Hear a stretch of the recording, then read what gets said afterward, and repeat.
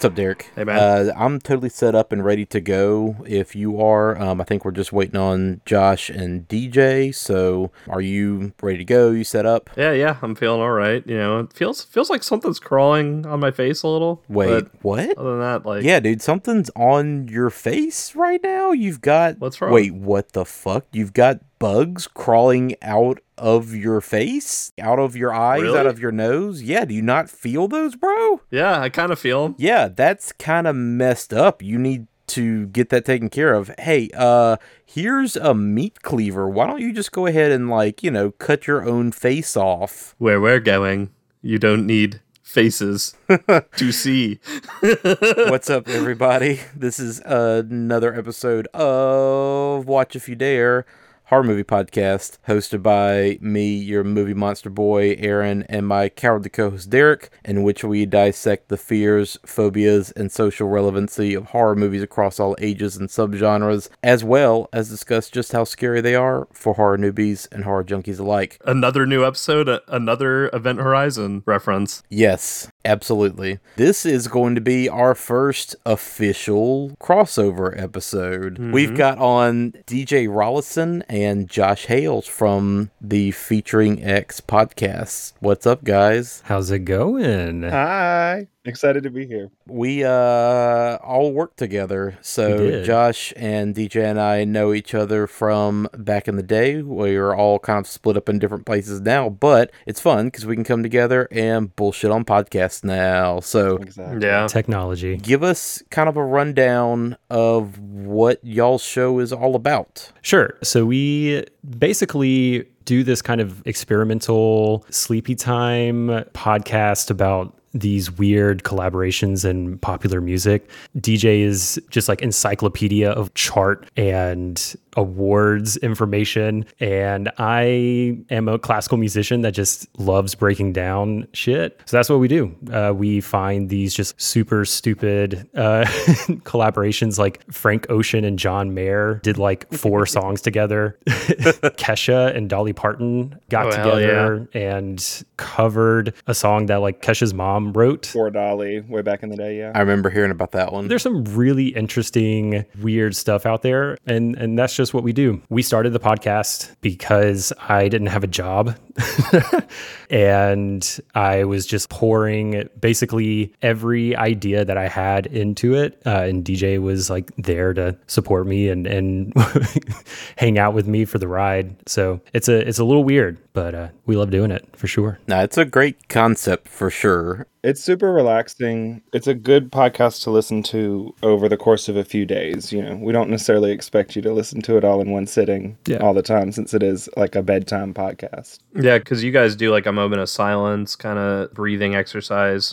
portion and all that kind of stuff on top of these discussions of weird collaborations in music. Yeah, it's very zen. Right, yeah. And the first season even had thunderstorm sounds and river sounds and stuff in there. Oh, nice, yeah. Some good white noise, yeah. And Derek and I just recently ruined a lot of that zen by coming on y'all's show for a recent episode to discuss pop songs in movie soundtracks. And we're not going to spoil the ones we talked about, but let's just say Derek and I got real stupid with our recommendations, and it's definitely just a lot of me passionately like screaming into a microphone about a really bad 90s pop song that I love. So yeah, it was a great time crossover and guesting on y'all's show, so everybody definitely check it out. It made for a really good episode. And we also like misread the purpose because you guys were like, hey, yeah, you'd pick an album, and Aaron and I were just like, oh, we just like picked one song and did a shit ton of research on one song. Hey, it was still good. Misunderstood the entire thing, yeah. No. Came out great. It did come out great. And for our listeners, please check out Featuring X, in parentheses, FEAT.X.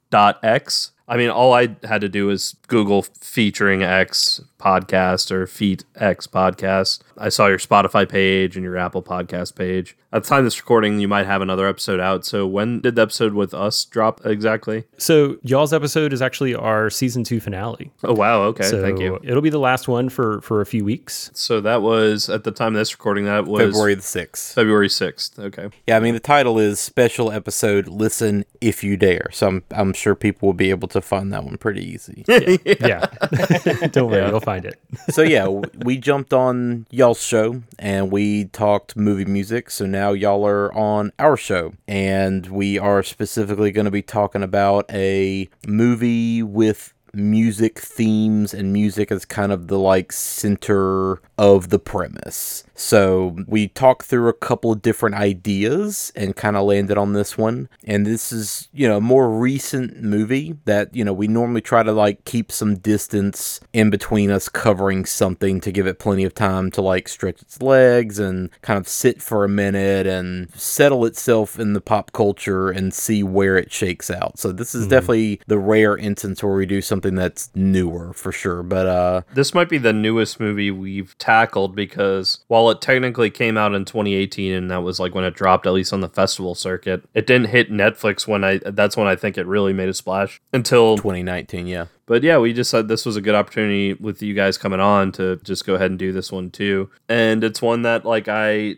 only knew because one of the leads is in Get Out and is also a big part of Get Out. And I only knew about that just looking up what the actors and actresses from that movie have done recently. But I don't remember seeing this pop up on Netflix or anything like that. So it was kind of a out of left field thing until Aaron brought it up to me, and the Get Out link as well. I certainly remember when it came out, because I'm pay attention a little bit more to like horror goings on. Other podcasts were talking about it, certainly. So I definitely remember when this came out, because it was one of those weird, Netflix dropped a movie that was sensational. Everybody watched it and kind of talked about it for like 3 weeks, and then it moved on to whatever the next thing was that Netflix had out. But it was just such a weirdly out of left field and hyper sensationalist movie that it caused some waves as it came in. So, and for me, Netflix just had my number. It knows what I look like. It knows my whole past. It knew that if there was a cello in it and it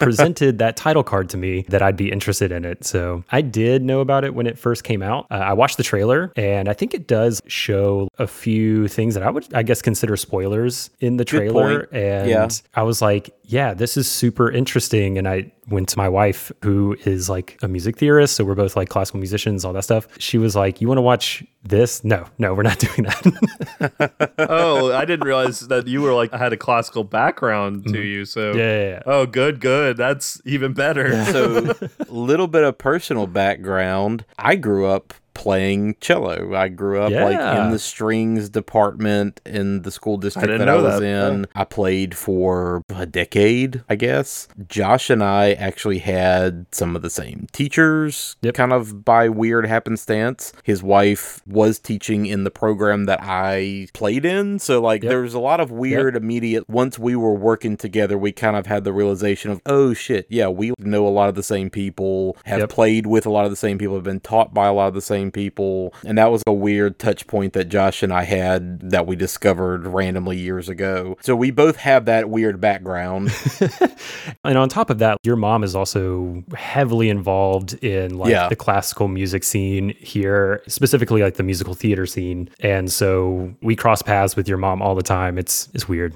Yeah. So Josh and I like definitely have that music background, which there's a lot of stuff in this movie that in weird ways we can relate to. And then there's stuff where we're just like, nah, that's bullshit. That doesn't happen. So that's where like I thought this would be kind of an interesting one to tackle, certainly. I didn't have any, at least classical musical background. DJ, have you had any like music background with playing any instruments or anything like that growing up? Because I completely missed that during my childhood. Yeah. I was in marching band and concert band for 10, 12 years altogether. When I first started in college, I was a music major, flute performance. Then I shifted into journalism to kind of focus more on music journalism. But yeah, I've got a performance background, but I would definitely say it's nothing nearly as severe as what was portrayed in this film. I've dabbled. Oh man, the fears that this movie brings up really do strike home for you three more so than me, because I dabbled in guitar, but I never played anything like super seriously. Yeah. As much as I love music, you would think I would have played an instrument, and I didn't. And I was never actually any good at guitar as it is anyway, so I didn't do that. But hey guys, how do musicians greet each other? Cello. Oh. Yeah, get ready. There's going to be a bunch of those to break the severity of this movie later on. But that's valid. Normally we do recommendations, but you guys aren't necessarily super horror oriented. However, Josh and we were actually talking before we started recording because we were the first two onto this call. We were talking about how you were watching the wrap up of Attack on Titan, which has a lot of horror elements to it. Yeah. Right. Yeah. I don't know if that's considered horror, but it was the closest thing I could think of if I needed to like come up with something to recommend right now.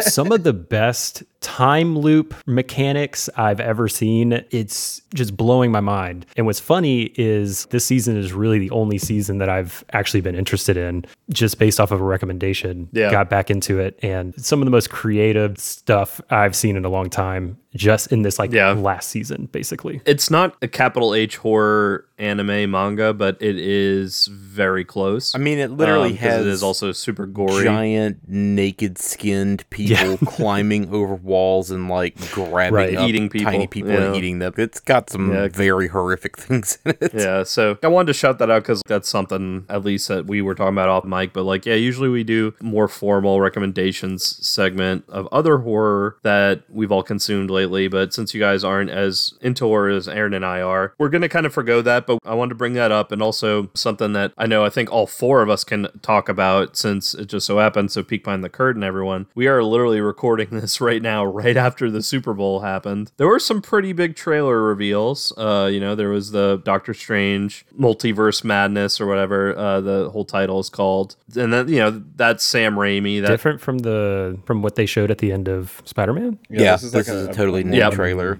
Yeah, totally new trailer. Yeah, and that's Sam Raimi. It's supposed to have a lot of horror elements in the movie. I think they did a Moon Knight TV spot as well for the Moon Knight TV show, which Moon Knight is also a little more supernatural, horror-oriented hero. But the big trailer, the one that I think all four of us can really talk about, coming off the heels of our Get Out episode, the big trailer for Jordan Peele's new movie, Nope. Literally, Nope. I love that. That's the fucking name of this. Nope. More like, yep. Yeah. Yeah. It was awesome. Like, I am extremely intrigued. Yeah. Kind of like his other movies. I don't know exactly what the hell is going on yet, but there's enough that the trailer shows that really has me interested in. I love the cast. I love the whole premise that we have seen on screen. What are your guys' thoughts? I was just agreeing mainly with the cast. I think the cast for this film is really smart. I think Keke Palmer is going to be a really good, I don't know if this counts as Scream Queen, but female lead for the film. I am arguably one of the least qualified people to discuss horror. I'm going to go ahead and put that out there and let the people of this podcast know. But I really like Jordan Peele, so I am excited about this. I will not watch it in theaters, but I'm very excited to see the film. I'll go ahead and say that I actually didn't watch the Super Bowl, and I didn't know about this drop until y'all mentioned it, so I'm kind of watching it right now, just on silent. I will say, the visuals, I don't know who does the cinematography for Jordan Peele's movies, but they're so striking. The flailing arm tube men thing is beautiful. That shot is, there's two shots in the trailer with those like car salesmen flailing arm tube men. Yeah, all like kind of going down. I guess what are those called? Yeah, I guess tube men is maybe the best explanation. So striking, like colors of those against that drab desert ranch backdrop is so good. The cinematographer is Hoyt van Hoytema, who did the last chunk of Christopher Nolan's movies. He did Dunkirk and Interstellar and Tenet. He also did Her and Ad Astra. I mean, he's done a ton of big stuff. Well-known cinematographer. Yeah. But yeah, I'm definitely digging the look and feel of it. My wild theory is it's going to be something like alien UFO related. I don't know if that's so wild, because that trailer tries to make it seem UFO alien related to me, because that was my first thought too. That's one bit, but then the other thing is, in terms of the cast, the person who sticks out to me is Terry Notary, who is most well known at this point as being a like performance capture actor, right? So he was in like Avatar movie. He was one of the main performers in all the new Planet of the Apes movies. He did all the motion capture for Rocket and Bright Eyes. He was also in Cabin in the Woods and the new Hobbit movies. He is King Kong in Kong Skull Island. Ireland, and he was also performance capture actor in the last two Avengers movies specifically. He was the on-set stand-in for Teenage Groot as well as Cull Obsidian. So he does that type of work, and he doesn't have a character name under his credit either. So that makes me think he's going to be doing some kind of performance capture, and it might be something weird and alien. Yeah. Especially with the desert setting and everything else like that. Really is what I'm feeling this is going to end up being. So yeah, I'm very curious in that sense. Like, okay, he's in this movie. He doesn't have a character listed. What type of work does he normally do? Okay, so I'm kind of curious from that angle. But yeah, I mean, I'm down. Like, I've been completely sold by his last two movies. That's all I have to say, I guess. Like, yes, I'll be there on day one. I mean, it's either that or it's the fucking glow cloud from Night Vale, like we've all joked about with our friends on Discord. Yeah, totally. I'm very intrigued. I like the titles of his movies a lot because very literal. Get Out and Us were very on the nose. Punchy. Yeah, and but you didn't know exactly in what context until you actually watched the movie. So I'm pretty sure it'll be the same with this. Yeah, and then it becomes really memorable. Yeah, exactly. So yeah, that's definitely going to be a lot of fun. I will definitely echo DJ's sentiment that Keke Palmer's great, and she's going to be fantastic in this movie. Daniel Kaluuya's coming back. Steven Yeun's coming in. So the cast of this looks good in general, so I'm very much down for it. But yeah, beyond that, I guess if we want to go ahead and jump into this movie, we certainly can go ahead and get started. Real quick, we don't do this often, and this is one that might be a first for, like, at least from our Facebook page, but we got a listener message that was really nice, and I wanted to specifically shout it out because we actually talked for a little while and went back and forth, but the listener's Heather. I'm not going to say her full name because I don't know if she wants her full name out there, but Heather reached out to me and wanted to thank us, specifically you, Aaron, for recommending the documentary Woodlands Dark and Days Bewitched. And she was saying that she wanted to thank you for recommending that, and that it's actually available on something called Kanopy with a K. It's Kanopy, which is free with a library card if your library subscribes to Kanopy, which she was saying that a lot of local libraries do. So you can actually maybe catch Woodlands Dark and Days Bewitched with your library card if your library is subscribed to Kanopy. She said she really enjoyed watching it, and she also found a bunch of new books to read as far as maybe folk horror goes, and she also said that if we ever wanted a librarian guest host to let her know, and I'm sure we could find something down the line. But yeah, thank you, Heather, for reaching out to us and letting us know so we can let our listeners know about the Kanopy thing with libraries. Yeah, Kanopy's a great service. Definitely check and see if your local library supports that, because we always talk about, okay, well, I got to cut back on all the streaming services and what do I really want to pay for, blah blah. Guess what? Kanopy's free if you got a library card, and there's so much stuff on Kanopy, and there is so much stuff that's hard to find that you can get on Kanopy, so definitely worth checking out for sure. I would have never guessed fucking Woodlands Dark and Days Bewitched would have been on there, but it is. And yeah, also support your local library. Surprisingly amount of awesome stuff you can find there. I know graphic novel wise and comic book wise, they always have a ton of shit. Yeah, more and more libraries are carrying those now, and obviously there's all the horror novels that we bring up. Mm-hmm. Yeah, a lot of libraries, I mean, they have been for years, have been carrying movies and video games and pretty healthy horror sections in most libraries I've been in. So, if you are strapped for cash these days, which it's understandable, but you still want to kind of consume some media, your library is a great resource. Hell yeah. But yeah, so thank you, Heather, for reaching out to us and letting us pass that information off. Awesome. Well, yeah, let's go ahead and get started talking about this insane batshit movie. So, if we hadn't mentioned it or you hadn't caught it by now, we are actually going to be covering The Perfection from 2018, directed by Richard Shepard. What is happening to me? I'm burning up. It's gonna be okay, Lizzie. Oh, it's not. Oh, God, it's not. Listen to me. Something is wrong. Something is wrong with me. Lizzie, I know. That's why we need to get you help. I'm dying. I'm dying. What's happening? What's happening?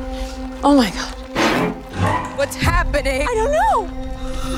Oh, my God. What is it? I don't know. What the fuck? Okay, Lord. It's bugs. Help me. Help me.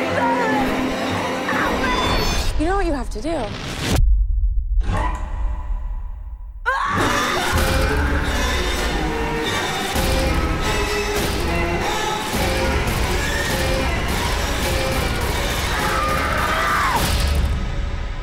Well, you know what happens now.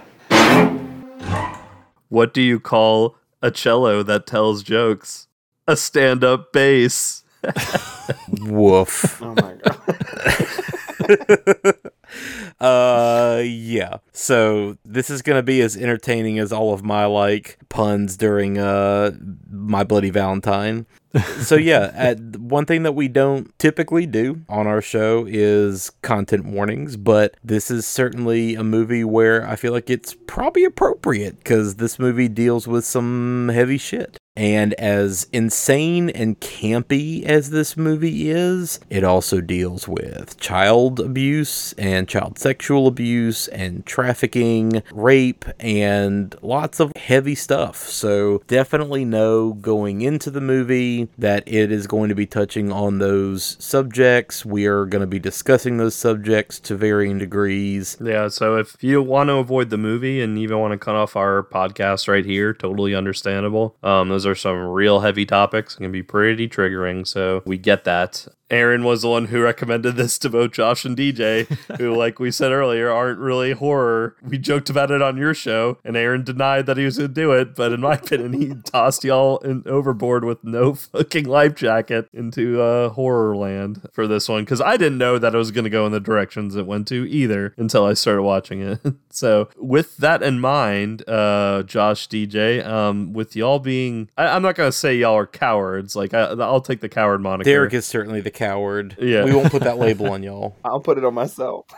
I'll take that. But y'all being more horror newbies than I am, before Aaron and I get into any of our long-winded discussions, I'd like to hear the reactions of non-horror people to like something when they come on and guest. So what were y'all's initial reactions to this movie? How scary did you find it? Intense subject matter aside, do you think other non-horror people could watch this movie and not be completely freaked out and still be able to sleep at night? Like, what are your thoughts? And I guess too, like, what is your genuine, like, emotional reaction? Because this is the kind of movie that I don't find to be scary per se, but it is certainly disturbing, and there is certainly some like grotesquerie happening, right? And there's obviously some like upsetting stuff. At no point do I find the movie, at least me personally, find the movie to be scary in air quotes, but it is certainly like an unsettling movie. So I guess, what are y'all's like immediate emotional reactions to this? I kind of agree with you, Aaron. I was not necessarily scared throughout watching it.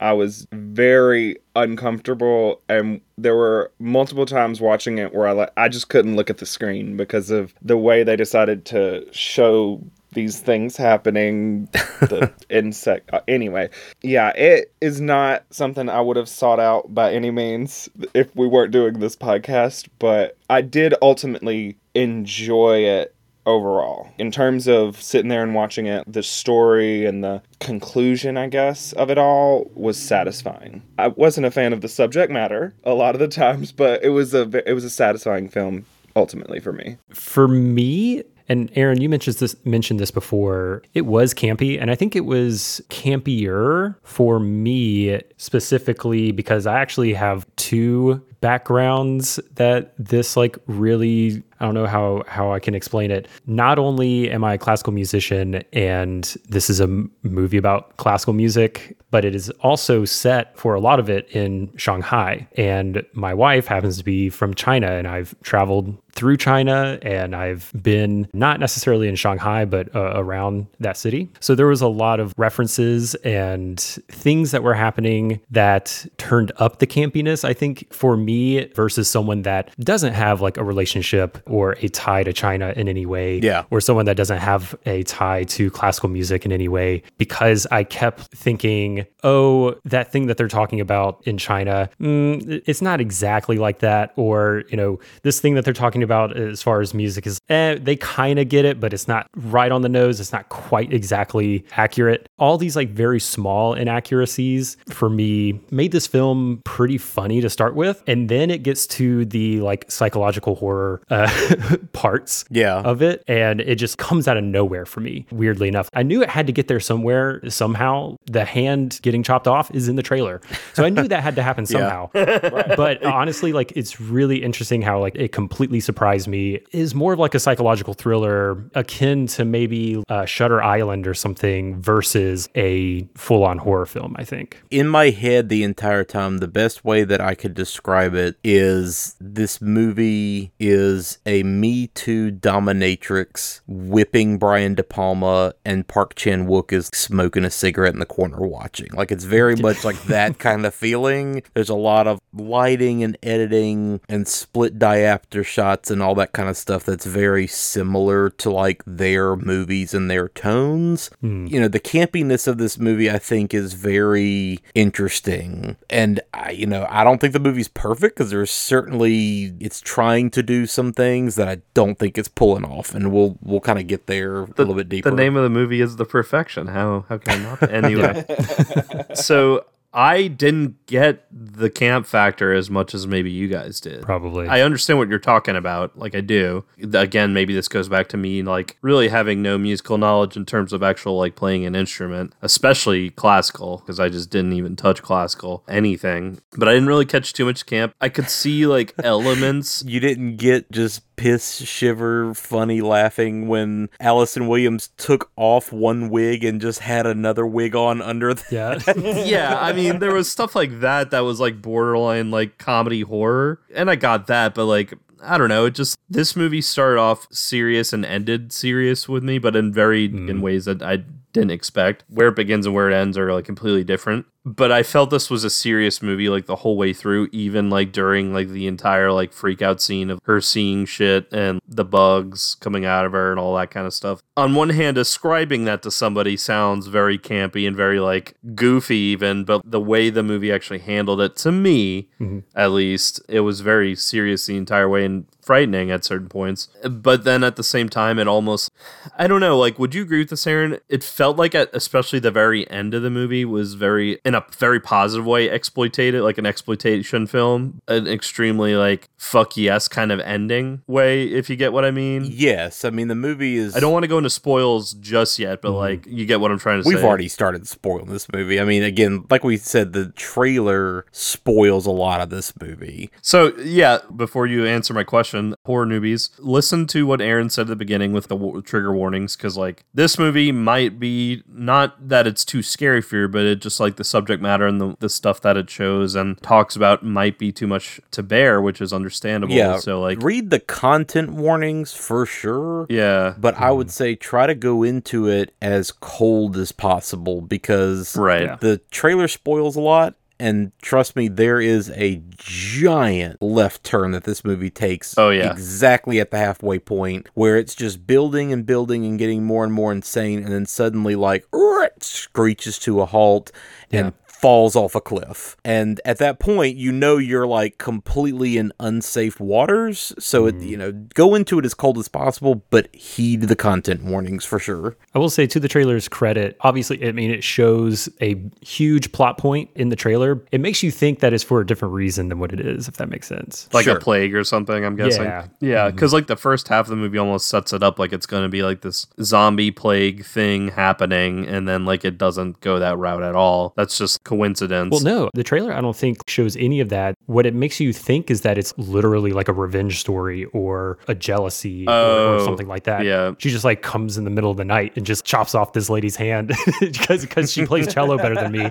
Like, in a way, they kind of do set that angle up too. And then like it does that complete 180 in a way you don't expect. But going back to my question, or horror newbies, as far as actual horror, like Aaron was saying, on screen, you heard Josh, you heard DJ, on screen stuff, it's intense, it's very creepy, it's very unsettling, it's very disturbing at times to watch. But as far as actual like boo, pop out, scare, whatever. It's not that scary, but it is very psychologically intense horror. But I think if you can handle the subject matter that it's dealing with and some gore, you got a pretty decent Netflix horror movie watch to go on. Now, granted, like, I agree with all of you guys. I don't think it's a perfect movie, despite the name of the movie.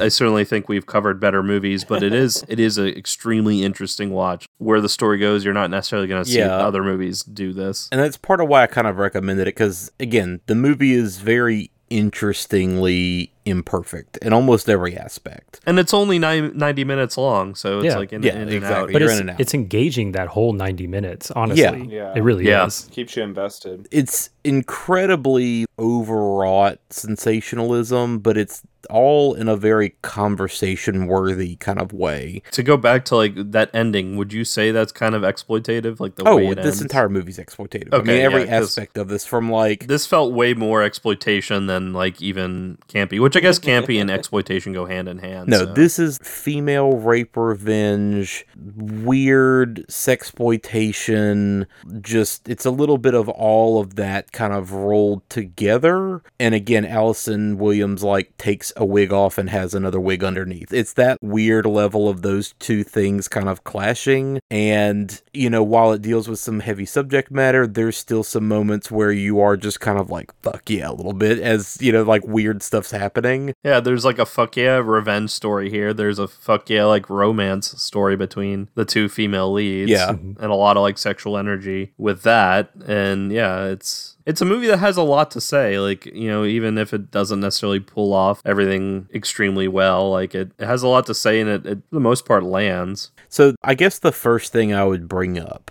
mostly just to like completely qualify and say the most obvious surface level aspect of the film is the rape revenge trope, right? That is certainly a long-standing exploitation subgenre, horror subgenre, you know, everything from Last House on the Left to I Spit on Your Grave to the more recent movies like Revenge that are actually written, directed by women. So you're actually getting a like woman's critical viewpoint of the subject matter and not a male gaze exploitative view of the subject matter, right? It's a long-standing trope. Movies have done it to varying levels of success, right? So, I mean, that's the most obvious surface level thing about this movie, which is, again, historically kind of complicated to parse. And the thing with this movie that's interesting, but I will say I don't necessarily know that we're really super qualified to have this discussion, being that we're literally four dudes on a show together, right? You know, is this movie empowering to women? Does this just reinforce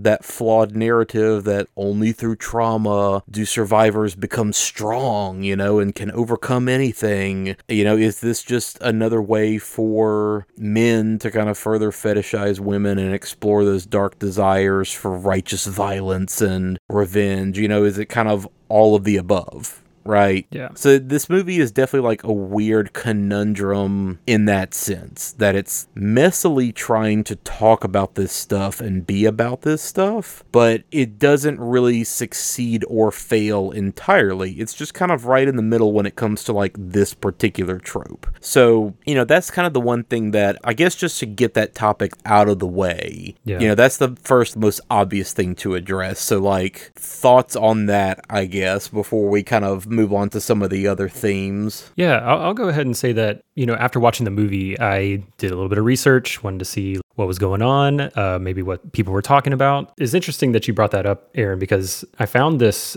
article that was published on Vox by Aja Romano that basically takes a hard stand that this is the way that they handle the rape and revenge in this movie is actually like bad.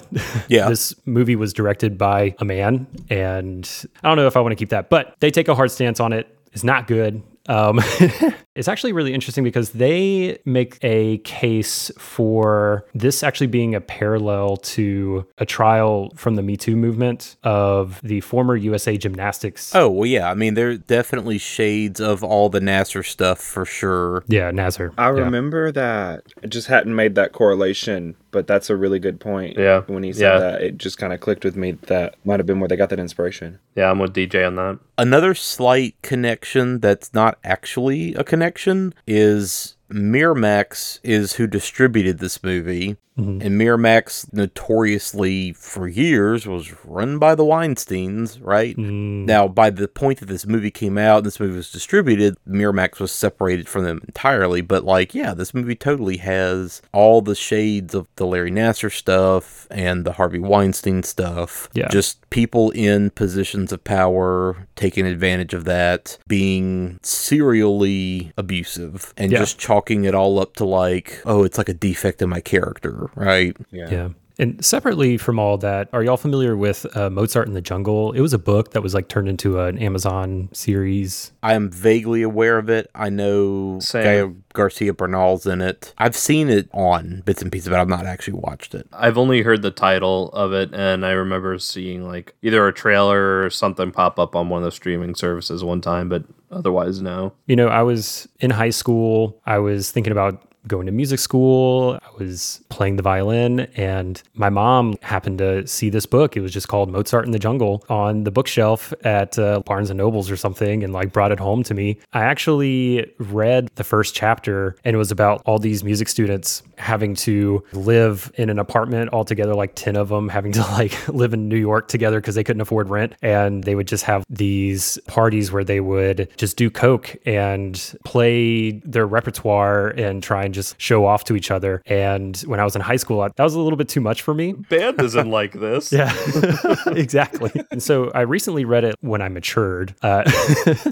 And that's something that they talk about in the book. It's just weird that my mom bought this for me, was a lot of sexual abuse in the classical music world. That's just what happens. And the situation that you're kind of put in as a student is you want to do the best you can. Yeah. It's your dream to be in these huge symphonies who only take the best players. So you do what you can to get ahead, get a better seat in the school orchestra, get better treatment from your professor. And one of the stories that this author writes about is her experience going into a lesson with her professor, which in these music schools, those are one-on-one with the door closed, no windows, is just you and them, and being sexually abused in some of those lessons, with her just taking it so that she could get ahead. So much of that gets normalized too. And Yeah. it becomes like a grooming kind of situation where you start to believe this is normal, right? And Correct. that's like certainly something that kind of falls into this movie specifically, because that's kind of the dynamic these two characters have. Is Allison Williams is, you know, she has broken away. She is outside of that world. She is no longer at this conservatory. She has had a rough couple of years kind of coming back around, but now she is trying to pull out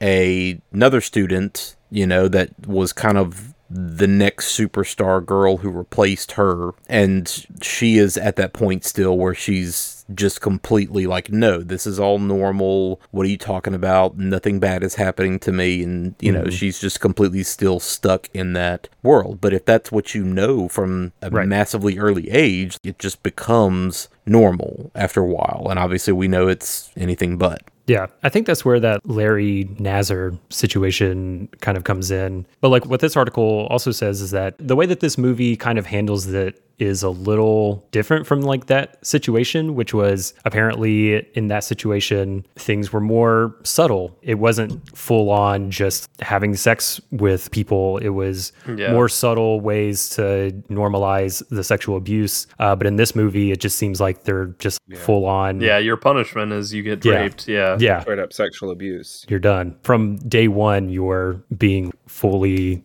gang raped. Yeah, and I think for better and for worse, this movie takes those topics and just takes it to the extreme in both ways, because the way she gets her out of the realization that she's been groomed is she has her chop her own fucking hand off, which is an extreme. Then on the other side, the extreme of their grooming is you literally like are gang raped if you like miss one note while doing the private sessions of trying to achieve the perfection. Something that this movie also kind of alluded to is that the perfection is almost like a cult, in that the closest way we can get to God, like this is all, you know, the music teacher, the closest way you can get to God is by being absolutely perfect, and in this case being perfect in creating music. Anything less, even one minor mistake, one mistime, one misnote, is anything but godlike, and therefore we do this extreme awful punishment to you and say we don't enjoy it. It's just about wanting us to get you to the perfection. That's very cult-like in nature. That is one little thing, like speaking of gripes, I wish the movie did kind of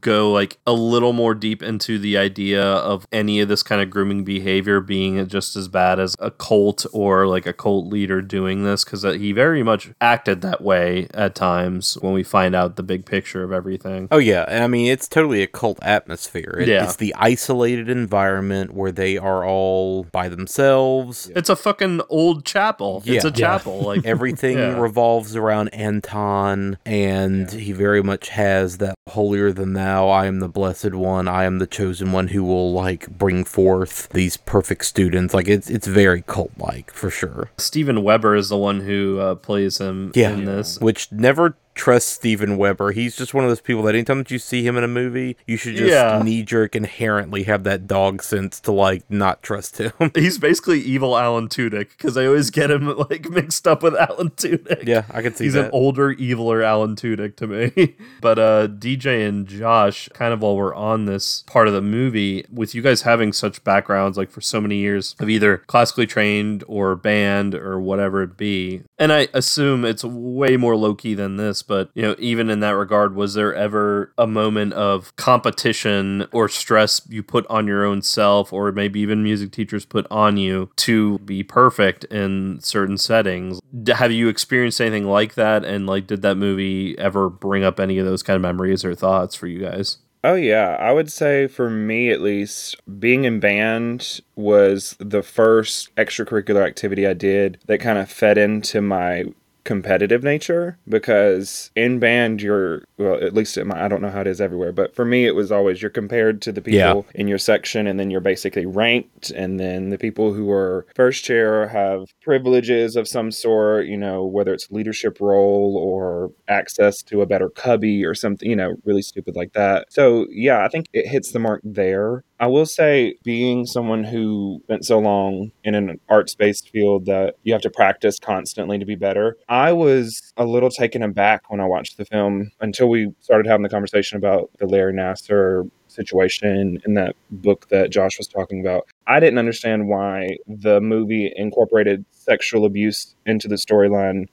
at all, because I thought the concept of being a musician or a student specifically and practicing and learning and the mental anguish that can come from that, I thought that was going to be enough to drive the storyline. I thought the sexual abuse was a bit much, personally. But I was kind of expecting more like a Black Swan type of film. Same. Where musicians were driven to something rather than it being more revenge-based. You know, I was hoping that the perfection would be like maddening. And that was kind of a little bit of a letdown for me, at least, just coming from that musical background. Yeah, I went in with an assumption that I was going to be way more like Black Swan, Suspiria, kind of something of that nature. I have a note here. When I was watching the movie, I was just writing down my thoughts of the character Anton just trying to be a kinky J.K. Simmons from Whiplash. And Whiplash. Oh my God. not kinky J.K. But I mean, it was like, I think I share that, DJ. I really didn't see the sexual abuse part of it being as big a part of the movie up until the very end. And I thought it was just people being driven to, and the trailer, again, drives that too, is people being driven to madness from just general abuses that musicians all over the world go through. It's pretty well documented, just like the mental stress that you go through. And just from being in such a competitive industry, too. Yeah.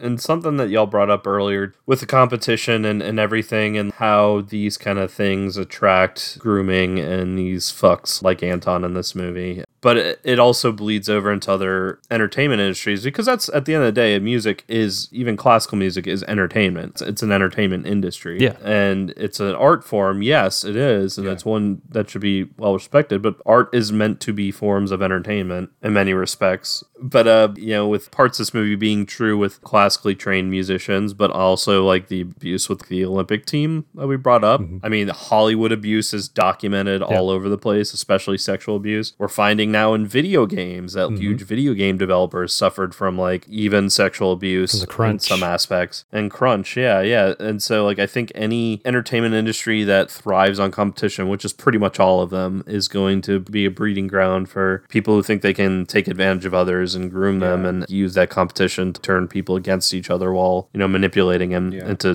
doing stuff they normally wouldn't do. I don't want to like take over and talk about this too much, and you can cut this out if you want to, but classical music is actually, I think, pretty unique in its own way of dealing with all that too. It's a very traditional art, if you will, that weirdly enough pretty much has not changed since it was conceived. Hundreds of years. Yeah. My wife and I go to symphonies a lot, so there's still a first chair violinist, and they're like the celebrity of the symphony. So there's like a hierarchy, a class system all built into an orchestra. Yeah, totally. There's this weird issue where the conductor is paid $1 million salary, and at our state symphony orchestra, you're paid $15,000 a year if you're good.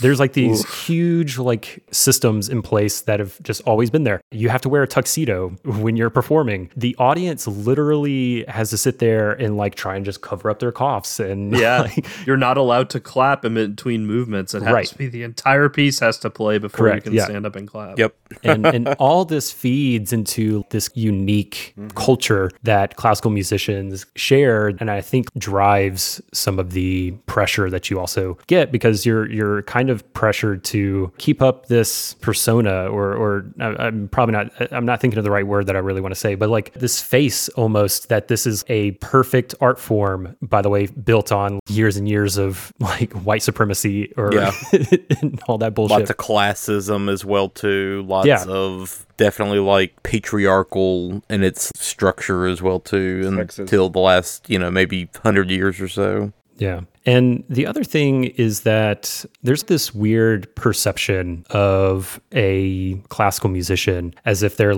a genius. Yeah. Right? If you can play classical music, you're a genius. But then the way that they're treated is so different from that. You know what I'm saying? To the regular symphony goer, they typically have this idea that what they're doing on the stage is completely, I cannot understand it, is unobtainable to me, is just like something so far away from me. But it's literally just like anything else. The same people that are sitting there are probably watching the Super Bowl and could conceive of themselves playing football, but for some reason can't conceive of themselves putting a string on a bow or putting their mouth on a saxophone or whatever. I know what you mean, because I remember getting in kind of an argument, heated discussion with an ex of mine, and granted, I was a teenager, so who the fuck knows? You were a genius of everything. Yeah, but I remember the way the discussion went. She played, I think, violin, if I remember correctly, for several years. She was trained in opera singing, and she had this idea, like you were saying. Even she, like in her own, I don't want to say ego, because we were just teenagers, but in her own mindset, she saw the art form that she like had achieved was above, because she knew the type of music I like. She's like, the best artists that you listen to, like as far as guitar players go, hip hop artists, whatever, can't even touch even like the basic ass violinist. The violin and like the classical strings are like on another planet of quality from the electric guitar. And like she's like, why do so many people play the electric guitar but not as many people know how to play the violin? And I was like, that's some bullshit. Right. You can respect all instruments. They're all at varying degrees of difficulty in their own ways. And like that's how we started our argument. But like that's what that mentality is kind of like. I haven't had that thought personally. I mean, But at the same time, I've never really tried to sit down and be like, well, if I put 5,000 hours into the violin, I could be like that. But I get what you mean by that, because I have had that thought for other things, like for, certain guitar players, or I'd have no rhyme and rhythm, so I could not be a hip hop artist if I tried. Like, I just can't do any of that. But I do wonder if they also feed into their own ego after a certain point with the competitive nature, that then they start to think this art form. And like, that's what the perfection in this case, I think, really capitalizes on, is that everyone's just assuming like we are the closest to God over any other human because of we play the cello really well. And at the end of the day, like, they don't see that is such a stupid thing to say. They really believe in that. And like, the way they get to that is so fucked up and so opposite of what God should be. It's so sinful if we want to go that route too. Like, but and that's kind of the weird fucked up nature of it all. But DJ and Josh, again, I wanted to ask you guys, and Aaron, you've all touched on, they got some things wrong in terms of musical theory and portrayal of music and classical that made you all even laugh a little. What are some of those things? Because I didn't catch any of that, because I don't have that background. I have a list. Yeah. Oh my God. Go ahead. Let's see where we overlap. Yeah. Let's do this, Aaron. Let's ping pong it. Okay. You go first, and then I'll do another one. So the insane telepathic level of coordination that you have to pull off the very end stunt, that is nigh on impossible. That is just such an insane, there's no way. And from a like physical body standpoint, there's no way to have that level of control necessary to do what they're doing in that moment. But I think that's where the movie kind of almost transcends. That's where the camp factor comes in for sure. That's like where that camp exploitation transcendence of kind of a crazy fucked up ending really comes into play. That's the way I took it. I actually really liked how that ends at the end. I love it, but it's ridiculous. Yeah. I liked it. It just didn't make any damn sense. I mean, I guess we can say, right? I mean, they had a lot of time to, chop up Anton. I don't know. I can't even remember if they did like the Clockwork Orange thing and just forced his eyeballs open. But no, they did the opposite. Oh, they sewed everything. That's they sewed everything up but his ears, and they had a nasal feeding tube going down, so like he was staying alive. Yeah, like he definitely got the worst of it, but he deserved it for everything he did. So. But I think if you had enough time to do that, you probably like spend a couple days like, hey, let's see if we can like do this. And the thing is, I bet I could find like a YouTube video of a couple kids like trying to do this. Hey, Rebecca, do your students ever try to like one person play the strings and the other person bow? Never mind. She said, why would they do that? I mean, but that's probably the answer right there. Yep.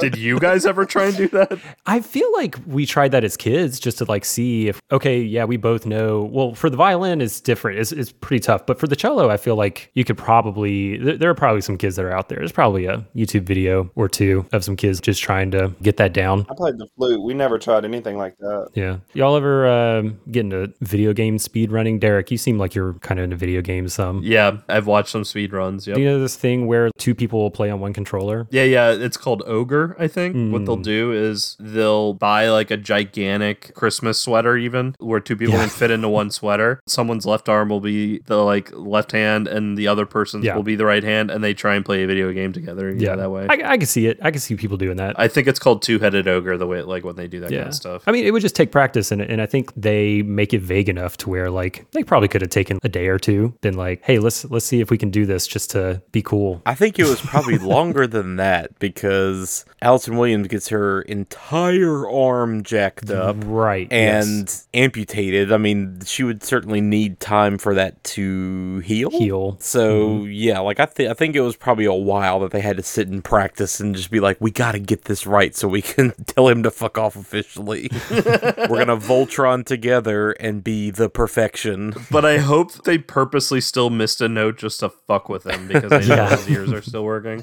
One last thing about that specific scene is I started noticing some things that, your English teacher would be like, oh, the color of that thing or whatever, like that has meaning or whatever in your book that you're reading. You know what I'm saying? I love how it seems like they're trying to like push that. They now complete each other, right? And that's nice. Also, there's this big circle behind them and, complete circle, all that stuff. I like it. I like the symbolism and stuff. A perfect circle. Perfect circle.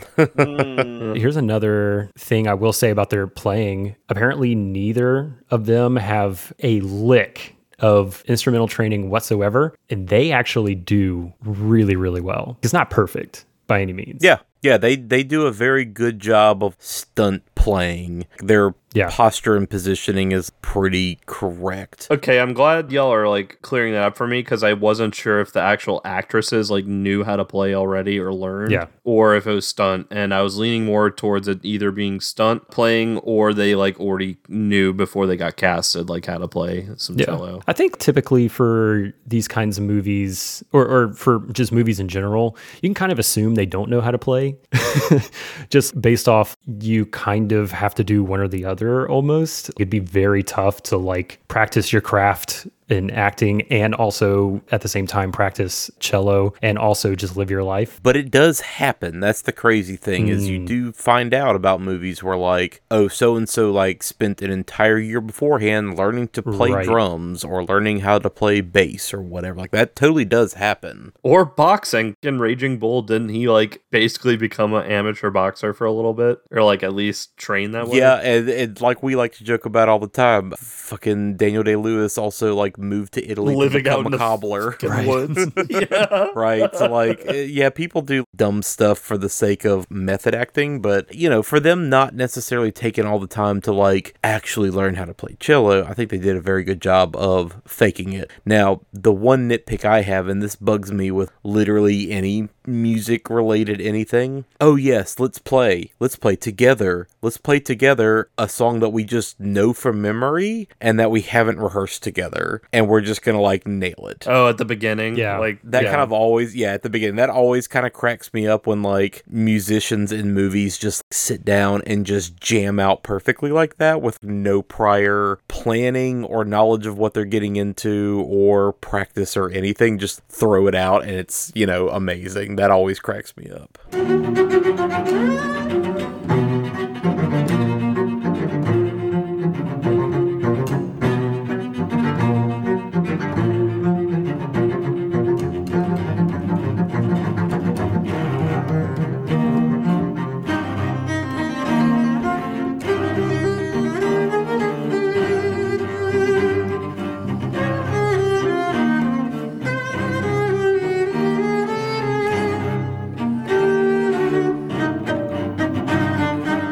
That whole beginning portion was super weird to me, having all that background knowledge, I guess. You know, there's that scene with the three girls where they're saying like, okay, so this is Shanghai. This is supposed to be like the best players in China. I've seen some of the best young players in China. They are sick. Yeah. They will make you feel like you've never accomplished anything in your entire life.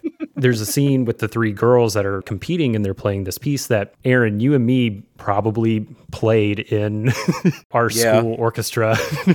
Yeah, probably so. And then the scene that you're talking about, Aaron, I didn't recognize the piece, so I went digging to see what this piece was. What I found was that apparently it was written by both Rolf Kent and Paul Haslinger somehow. That's written by both of them. I actually can't find a confirmation of this. I just happened to find it under the official YouTube video for it. So I don't even know like how actually accurate that is, but check out some of their credits. So Rolf Kent wrote the score for The Men Who Stare at Goats, Wedding Crashers, Legally Blonde, Freaky Friday, Mean Girls, and Thank You for Smoking. I don't know that I can like crook my head harder in like perplexion than I just did, but yeah, that's wild. So DJ, I know that your upbringing is just full of Rolf Kent music for sure. Apparently, I had no idea who he was until now, but I love the music that plays in Legally Blonde and Mean Girls. So apparently I'm a fan. And you know what's crazy? He actually has done video game work too. Mm-hmm. He did some of the early Far Cries. He did 2 of the Rainbow Six games. 3 of them actually. Shit. And then like he's done a whole shit ton of movies. So yeah, Paul Haslinger did like the Underworld series. That's his big thing that he did. But he does like tons of just these super action movies. I think he did some Resident Evil movies. Did I get these mixed up? Who was the guy you originally brought up? Rolf Kent. Rolf Kent. So I'm talking about Paul Haslinger.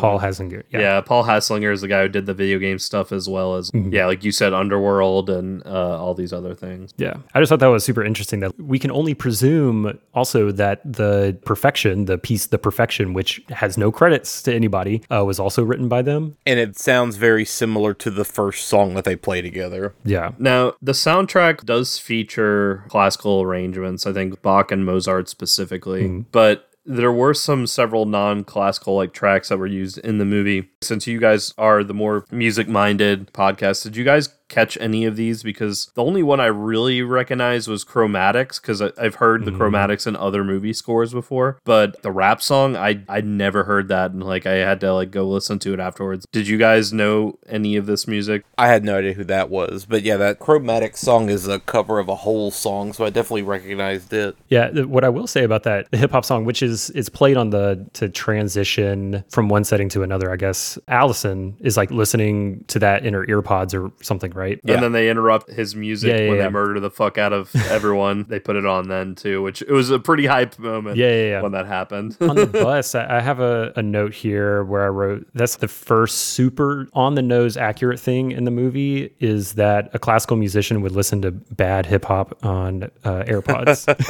Yep. I don't know what you're talking about. That song kicked a lot of ass. Bad hip-hop. Other note I definitely have in here was... We're not going to talk about the literal GMC Bluebird bus that they're riding apparently from Shanghai. So you mentioned that earlier, and I wanted to bust your bubble and be like, yo, so guess what? This movie was filmed in Vancouver. Yeah, when it like pulls out from the bus and it shows all these like pine trees and stuff. Like, yeah, that ain't right. This isn't China. This isn't China. China where? It was amazing. Going back to the conversation about like what are some music related things that they got right, didn't get right, or whatever. One thing the movie gets wrong, especially if they're like the guest judges for this whole thing, they would never be talking during a performance, period. Yeah. Nobody would be talking during that performance, let alone like dirty talking to each other. Yeah, that's a good one. But one thing the movie does get right is musicians be horny. That's just like a thing, right? So that is certainly something that the movie got correct. Yep. This movie also gets really intense romance subplot with them, which was interesting layer added on to like the revenge aspect to it as well. A layer that I really enjoyed. I thought this was a really good part of the story. But DJ Josh, is band horny? Like is this like a takeaway we're gonna come across from our discussion? Oh shit, DJ, okay. Oh yeah, it was notorious. At least at my school, it was pretty notorious. The back of the band bus was like make out heaven. A location when you went away from the school. Kids were known to like fondle and do things, and that was not my gig. But yeah.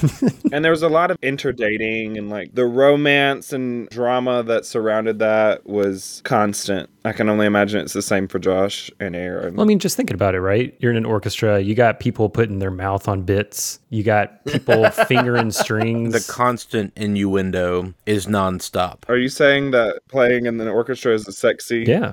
That's exactly what I'm saying. Y'all partied, I'm sure. Y'all drank and got drunk, but I mean, like, how do you get a symphony drunk, guys?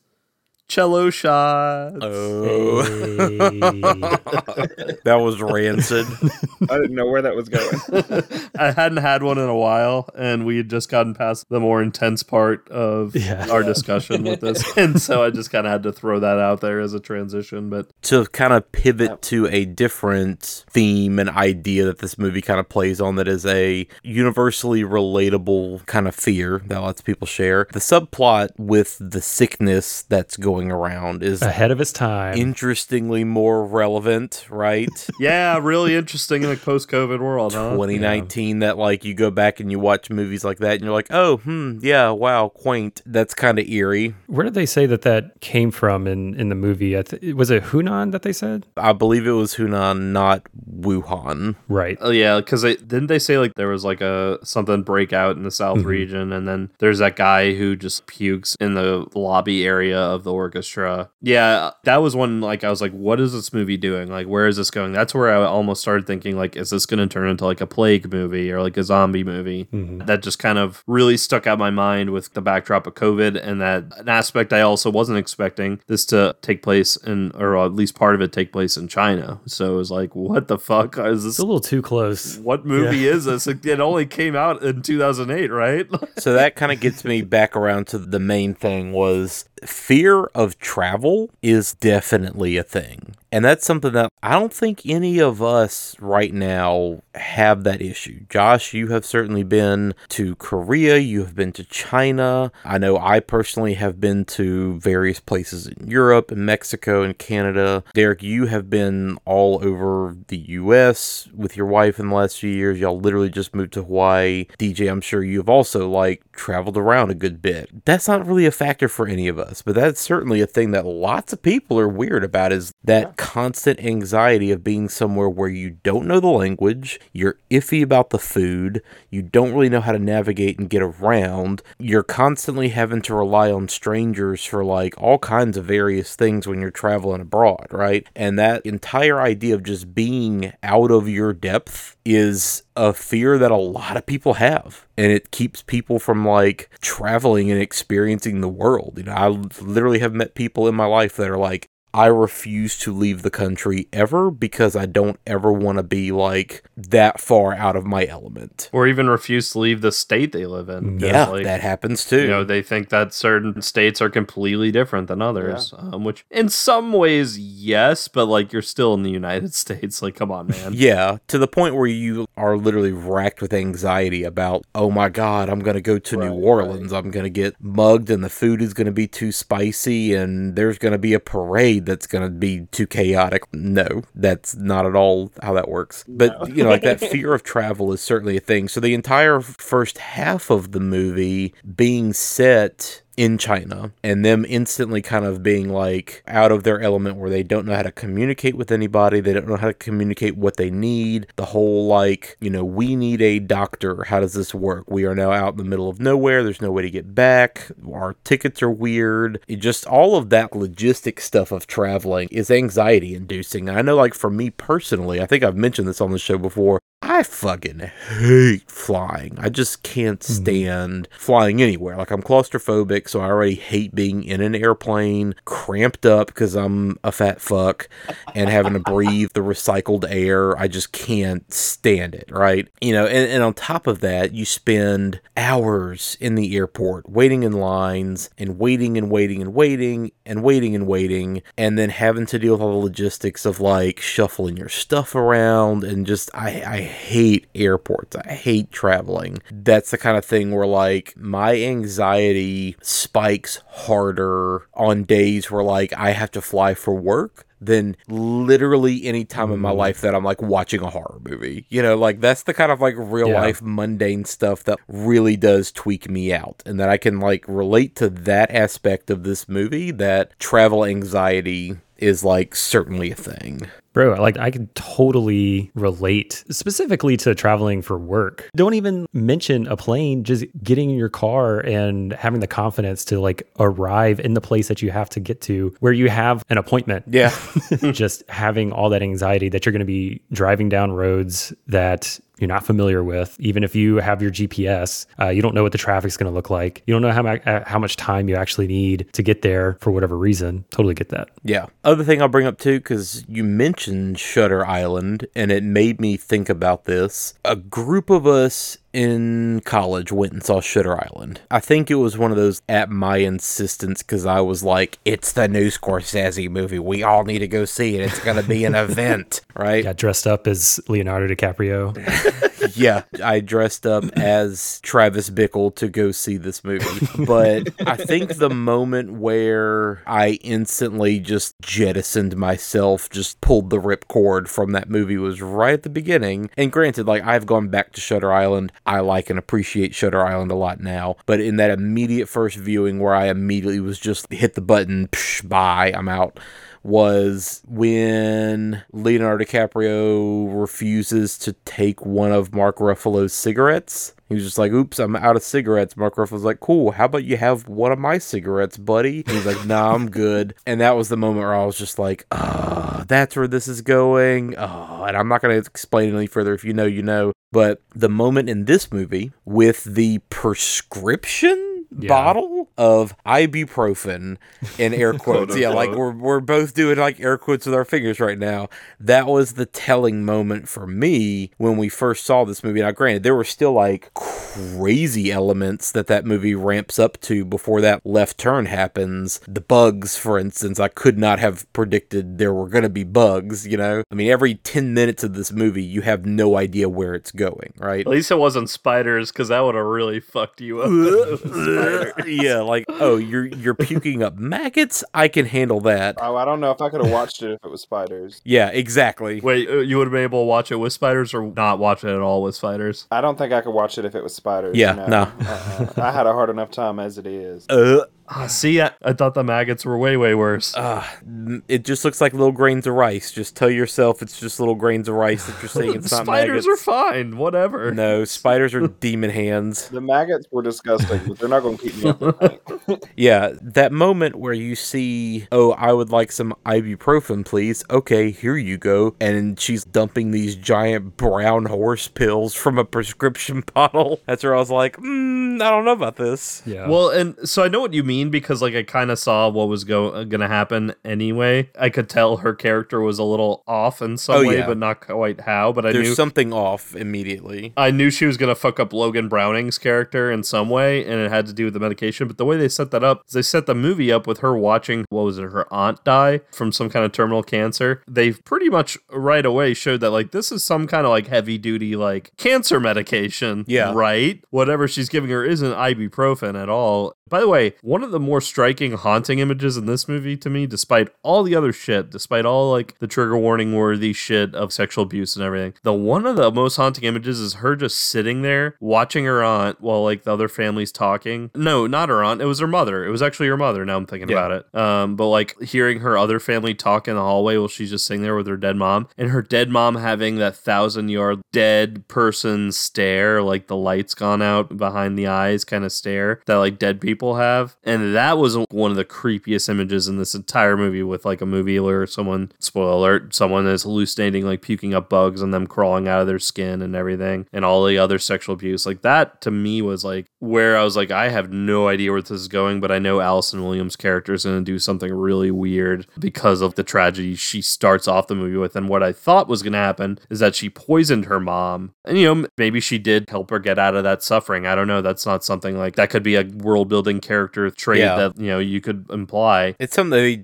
they never go deep enough into it to like really factor that in. Yeah, but like I thought she basically poisoned her mom to death at the very beginning, whether to like end her suffering or because she just wanted to. By the end of the movie, she ultimately is a protagonist. She ultimately is, deep down, her intentions are good. Deeply misguided and flawed, but good. Yeah, like getting someone to chop their own hand off so they can get out of a sexual abuse situation is, I think there are other ways to handle that, but you know, hey, whatever. But yeah, I think the tie with the drug and her mom having terminal cancer and everything was just, yeah, you're not giving her ibuprofen. You're giving her some like fucking anti-tumor side effect nausea and hallucinating like demons in your walls kind of drug. Yeah. Upset stomach, diarrhea. Yeah. You were talking, Derek, about those were the opening moments of the movie, her sitting in the chair. But what they're also doing that kind of ramps that up is splicing in like these very, you know, quick clips of her just screaming in the chair. Yeah, that almost jump scared me, by the way, because I was like, what the fuck? Like, yeah, it did jump scare me. But then also like a clip of her cutting herself in a bathtub and stuff, really trying to like sell you. Or maybe they're just like, hey, in case you didn't know, you're going to be in for something.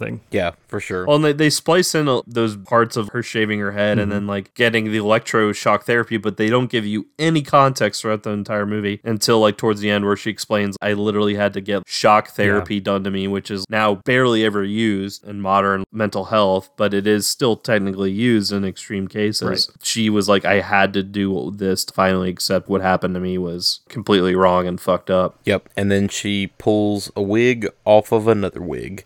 Let's talk the cast real quick. So, well, I guess to back up a step, like we mentioned, the movie's directed by Richard Shepard, which I looked up his credits, and he's done some stuff I've seen. He did The Matador and Don Hemingway, and he did several episodes of the show Girls, which we kind of briefly discussed in our last episode with Get Out, because obviously Allison Williams is in both of these movies, which, yeah, 2 in a row with Allison Williams. Don't know that we're ever going to cover an Allison Williams movie ever again, but, you know, there you go. I was going to say, now you just have to find something in this movie that you can carry on to the next movie that you do. Sure, yeah.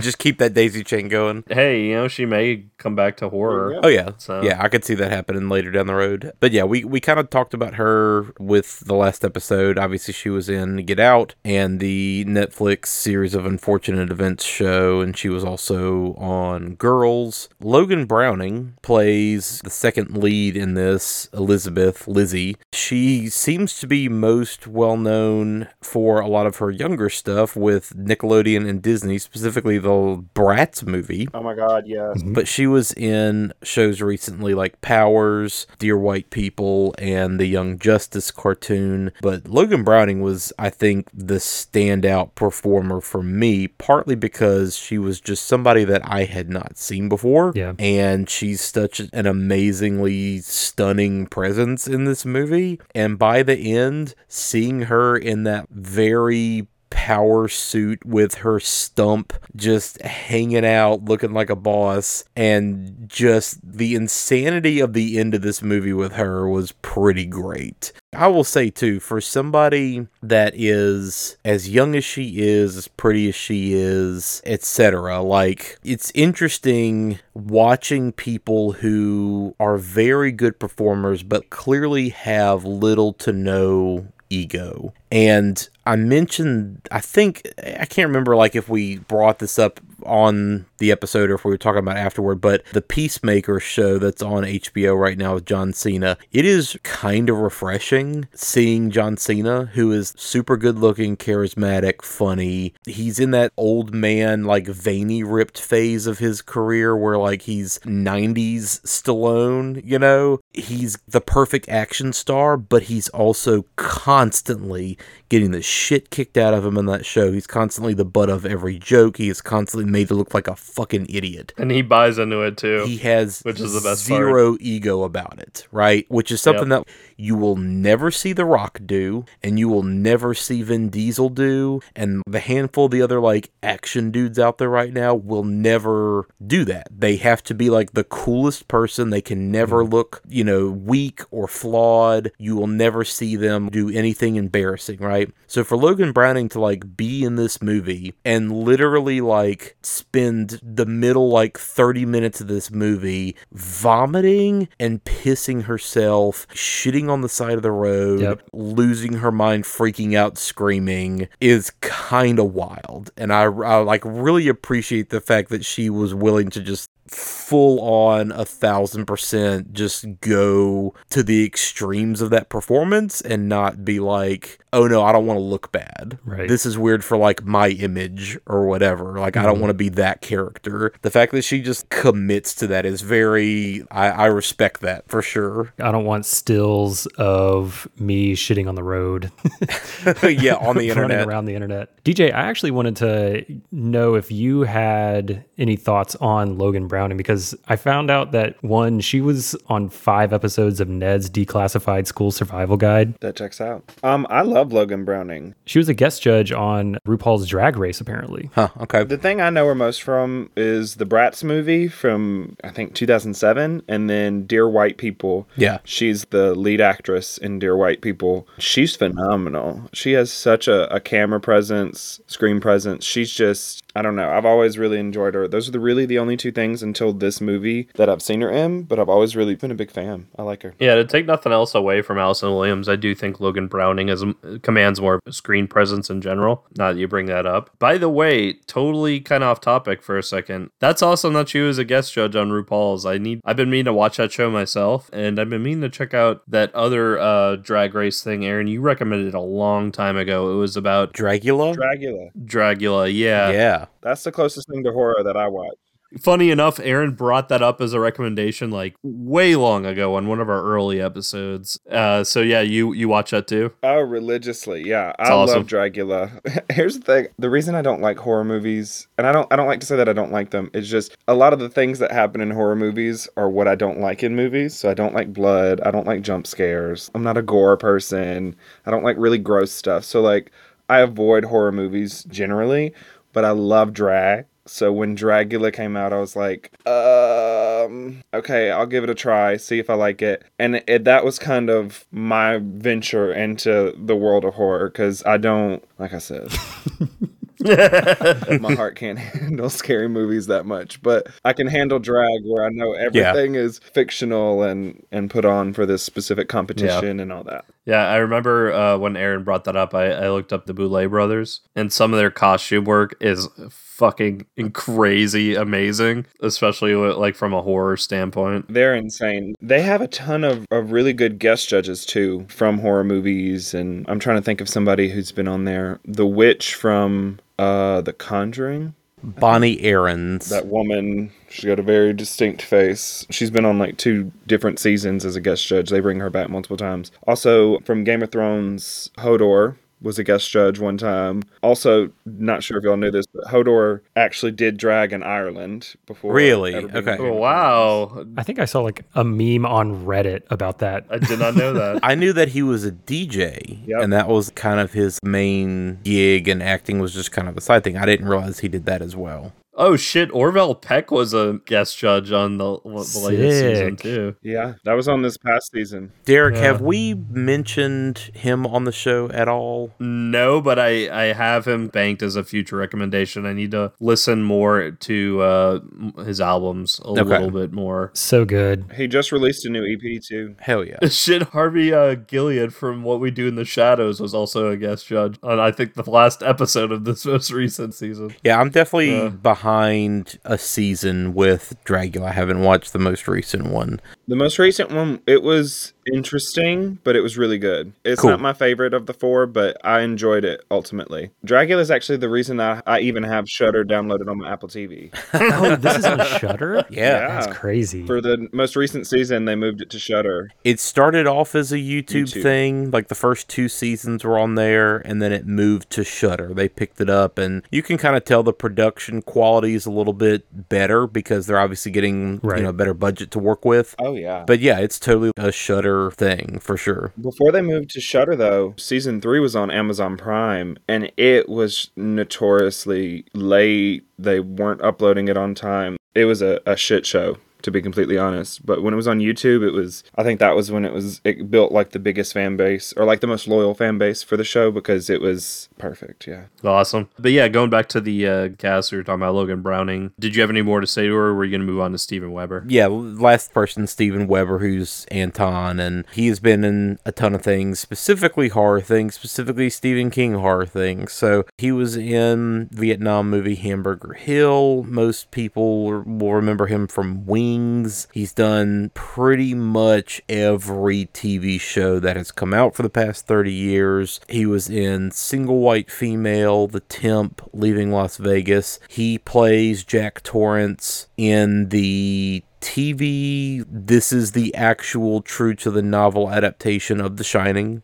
He was in Dario Argento's Jennifer, which is one of the like Masters of Horror movies. Then he went on to do the TV movie for Desperation, which is also another Stephen King adaptation. Nightmares and Dreamscapes, which is also Stephen King. Derek, Just for You and Me. here's our weird ding ding ding, he did Batman stuff, right? Just for you guys, it seems like every other episode, somebody in the cast of the movie we're talking about has done voice work on a Batman cartoon. Yep. He did voice work for the new Batman Adventures and the Batman 1966 animated movies where he does the voice of Alfred. So there you go. I was going to say his wife, Elena Huffman, has done some stuff, specifically what people would recognize her for, maybe from like our listenership, is that she was the demon Abaddon in Supernatural. And she was also, I think, a pretty big role in one of the Stargate universe, maybe. She also played Black Canary in Smallville, interestingly enough. And I do remember this show because I remember it being marketed relatively heavily, but it only lasted one season, but they did put out like 22 episodes. They actually made a sci-fi channel TV show called Painkiller Jane based off of the comic book Painkiller Jane. I remember that. Yeah, and she was a main role in that. Yeah, just kind of like other random TV bits here and there. But yeah, the Supernatural one where she played Abaddon, and I think in like like 6-7 episodes or something, is maybe the big horror tie-in. But yeah, otherwise she's more of kind of a character actor that pops up in a lot of stuff. Cool. I don't really have much else to say, so Josh and DJ, if you have anything else you want to add. I'm just looking over my notes real quick. You know, the Mozart's Requiem piece that they play.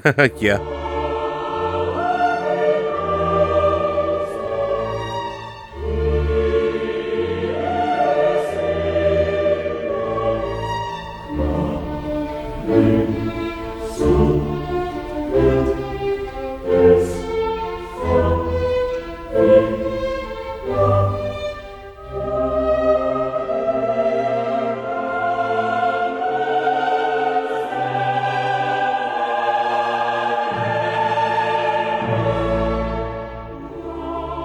Something that y'all's audience would probably like be wondering, hey, where have I heard that from? Evanescence famously sampled that for one of their songs. Oh my God. Was it the Evanescence song? Like, wake me up. Wake No. me up? It's some like Okay. B cut on, I can't remember what album it was, but La Mosa is the song.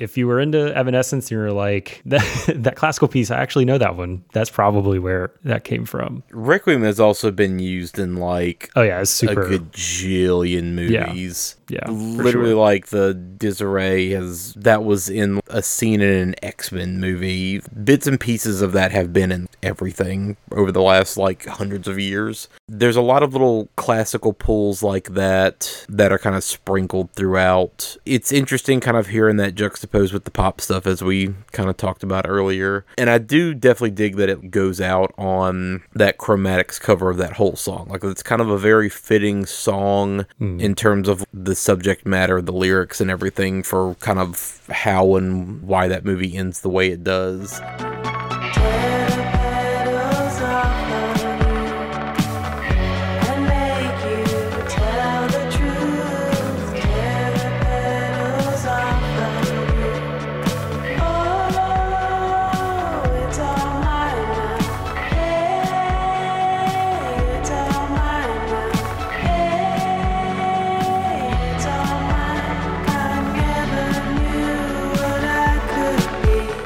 So that was definitely kind of a fitting ending. And, you know, as bananas and kind of messy and imperfect and complicated and just in general kind of flawed that this movie is, I think it definitely sticks the landing at the very end. Yes. Walking away from the movie and that nuts ending is kind of, you know, you stuck the landing. So we'll at least like give you the points for that. Allison Williams and Logan Browning's relationship, the sexual energy that their characters have on screen is undeniable and manifests through like the beginning where they hook up, and then it ends with both of them separately. Even like it kind of beats you over the head. Right. Both their arms are fucked up, so like they're both imperfect, but when they're together they're perfect. I think the ending is very fitting, especially to what happens with Anton. Like, Anton really, like, he gets his comeuppance in such the best way. In such a fucked up way, but also... Yeah. It was satisfying, yeah. Yeah, like, the thing that was really impressive to, like, where he's left off is they took it to the level where you almost feel bad for him, but then you remember everything he did for years and years and years, and you're like, no, that's about right. That's what you deserve. A quick death would have been... That's about right. Unsatisfying.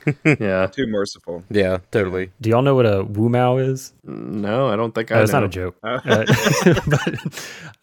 So a Wu Mao would be like a Chinese nationalist, someone that like really defends the Chinese Communist Party. Okay. I don't know how political y'all get on this show, so you can cut this out if you want to, Aaron. We talk about all that kind of stuff, but this is something that neither of us are super aware of because we don't we aren't. keep up with things that go on in that part of the world necessarily. Sure.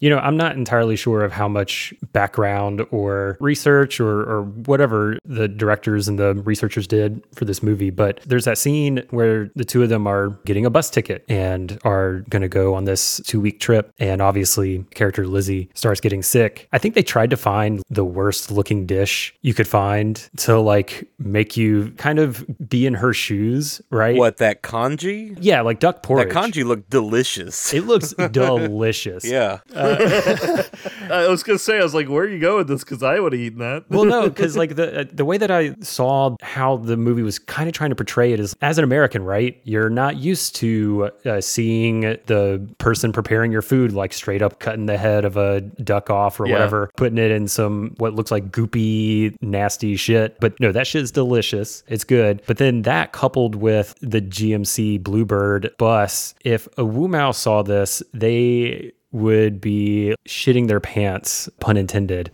just of how it looks like the director is trying to portray China, specifically like Shanghai, which you could make an argument that like some parts of China look like this, but then for Shanghai, that'd be like insane. I don't know how much thought went behind that. Yeah, I guess kind of the way you're putting it is it would be like making a movie about New York, but then kind of only showing like skyscrapers and then immediately cutting to like the most stereotypical trash piled up against the buildings, porno theaters, hookers, and like people getting stabbed, you know, in the middle of the street kind of thing, I guess. Yeah. It's a very stereotypical and outsider interpretation. Is that kind of what you're getting at, I guess? Yeah, that's exactly it. It's just, I'm wondering how much work went into, hey, how do we portray this city and its people as accurately as we can? I will say though, you know, the people on the bus seemed genuinely concerned and really wanted to help in a lot of those cases, right? When Lizzie was getting sick, giving them water, helping them with the bus driver. But the bus driver, who presumably works for the state, is like an asshole. And and it's those small details that I don't know if they like thought that through. You know what I'm saying? Sure. Yeah. Think about like Disney and Mulan and, you know, filming part of that in Xinjiang and getting so much shit for that. It's one thing if it's an American horror movie and, you know, we've mentioned this on our show before, previous episodes, if it's doing like exploitation, right, or, you know, it's showing like, oh, the South is this crazy dangerous place just full of trailer trash, Leatherface, serial killer, inbred hillbillies, right? Mm-hmm. It's one thing if it's these stereotypes, but in your own country, it's another thing when you put your weird impressions and stereotypes onto people and cultures from other places, especially to the point of this movie and to the point that you're kind of making, countries where we have, let's just say, uneasy political situations with, right? Yeah. From an art cultural standpoint, you know, obviously, like, there is nothing officially sanctioned here, you know, with this movie, but it's still kind of one of those wrong-headed cultural impressions could be made, and that doesn't necessarily cast, you know, a good light on their country or our country for that fact that this is just kind of allowed to be what it is. So, like, yeah, I could see that, like, ruffling feathers for sure. Yeah, I was gonna say, because it seems like we also allow Anton to, like, get away with this for decades. Yeah, it's the same thing. Yeah, it's the same kind of idea of just to what level do we want to hold anybody responsible, if at all. But yeah, I mean, that's definitely an interesting point too. That's something that, obviously I think people are more sensitive to and aware of, but obviously then okay, cool, we're going to film in Vancouver and do the most stereotypical, this is China, guys, right? And not really think about it, like you said, not think about the implications of what are we filming? Is this going to come off the right way? What are the potential ramifications of how we're portraying this? So that's a very interesting point I didn't consider. Yeah. For me, just the fucking school bus got me. That's the biggest thing for me. The kanji I can kind of forgive is when our public transit system, Aaron, here is leagues and leagues and leagues behind Shanghai's inner city. Live in a city where the buses are constantly 45 minutes behind, if at all, and then we're trying to make out like this school bus is the dingiest, grodiest thing ever. Have you been on any kind of public transportation in the US? It's not great. Especially in the Southeast. Especially in the Southeast. Let's be real. DJ, do you have any final thoughts? I'm just going to take it back to what Aaron mentioned. I think it gets it right by the end. From a storytelling perspective, I like the way it ends, regardless of how logical or realistic that performance moment is. It's really interesting for the story, and I think it's a satisfying ending. And I would recommend, even if you don't like horror movies that much, that it's worth a watch, I think. Yeah, I agree with you. I don't think it's the best movie out there. I don't think it's the best horror movie out there, but it is definitely worth a watch. It definitely has interesting things to say, for better and for worse. It does try and handle some pretty serious subject matter. Aaron, one last thing I want to run by you, and I got this impression, especially in the very end scene. It felt kind of Italian horror giallo-esque in certain points. Am I wrong in that assumption? Totally. You could draw that conclusion for sure. Like I joked earlier, there are lots of Brian De Palma vibes from this whole entire movie. Yeah. There are lots of Park Chan-wook vibes through this entire movie. I think this movie is definitely wearing its horror, thriller, and genre kind of influences on its sleeve for sure, but it's mushing everything together in a very different and unique way and trying to kind of, again, filter like a rape revenge thing through all of that. So for some reason, an interesting double feature I thought about this movie, and you may disagree with me on this one, Aaron, but I thought an interesting double feature would be this movie and Audition, the Japanese horror movie that we actually covered a while back. I thought that those two together would be an interesting double feature. Yeah, no, you could totally put those together. This and Body Double would also be a good option. So yeah, I mean, the movie definitely kind of has all of its influences laid out right there, but in a very kind of interesting and modern way for sure. One last thing, totally off topic from this movie. I didn't want to interrupt us and bring this up earlier, but I've been kind of following the news. I think you're about to say what I was going to bring up in closing as well. This is news that just dropped while we record, so y'all are going to know exactly when we recorded this episode. It happened about 2 or 3 hours ago, it was announced. I got the news about an hour ago when we were mid-recording. Ivan Reitman, the director of Ghostbusters, also did Stripes and Kindergarten Cop and all kinds of other movies, passed away. Wow. Yeah, without giving away,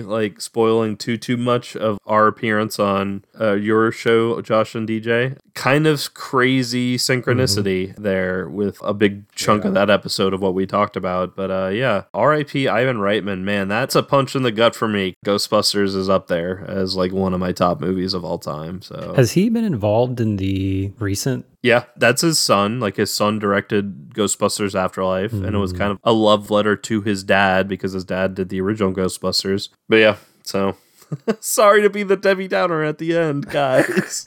Womp womp. All right, yeah, so once again, R.I.P. Ivan Reitman, and that's going to do it for us. So I will throw it over again to the Featuring X podcast. Josh and DJ, thank y'all once again for coming and joining us. It was great to come on y'all's show and talk music. It was great to have you guys come on and talk about this movie. Is there anything else you guys would like to promote while we have you? First, I'll just go ahead and say is doing both of these episodes has been a blast for me. I appreciate you working with us and hanging out with us. Yeah, it's been totally awesome. Yeah. To be perfectly transparent, we're very new podcasters. Y'all are 4 times as many episodes ahead of us, and we were releasing more frequently than you guys were. So like, if that gives you any idea of how I think I feel like I'm coming on to like an actual show, and it's awesome. It's been a great experience. I just have loved it. Well, yeah, thank you. It was fantastic to have you guys on and to be on your show. And I hope we can come back and do the same thing we did, or even just talk music. Yeah. Just because Aaron and I both are also big music heads. Yeah. But yeah, so any upcoming stuff with that, and if you guys have any personal stuff you wanted to plug, go ahead. Floor is yours. We don't have any episodes coming up right now because we just finished season 2. Season 3 will be coming out probably in the next couple of months. I don't think we're going to wait too long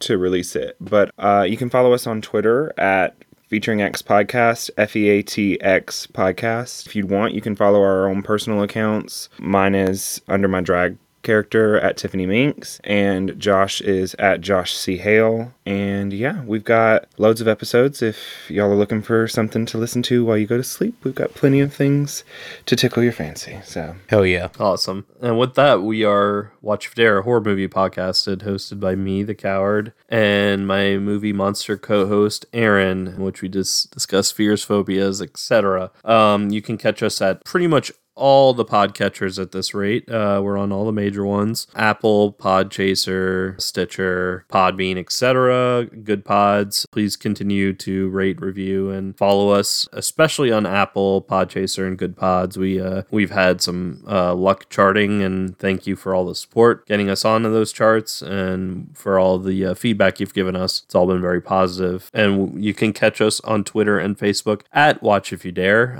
You can check out our Spotify music playlist that is linked at the top of our Twitter and our Facebook page for some spooky tunes that are inspired by movies that we've done and horror in general. And speaking of music, shout outs to your little brother Jesse Mansfield, Aaron, for the bumps at the beginning and end of each episode. You can catch all his stuff at like Bandcamp at under Party Gator, Big Clown, Possums, etc., etc. Definitely hop on Bandcamp, throw him a couple bucks, get some good music, check it out. Yeah, last thing I gotta say, and then I'll throw it over to you, Aaron, to lead us out. Hey, guys, did you hear about the Yo-Yo Ma cover of that Coldplay album? It was all cello. Oh my god. I'm disconnecting. All right. Well, on that note, let's go ahead and pack up and get out of here. Aaron, for some reason I can't disconnect. I can't move. I can't move my arms. You can't get up. Go take care of your daughter, bro. Get out of here. We'll finish up. If I move, I'll shit, and I don't want Sally to see me shitting. Good enough. Yeah, good enough.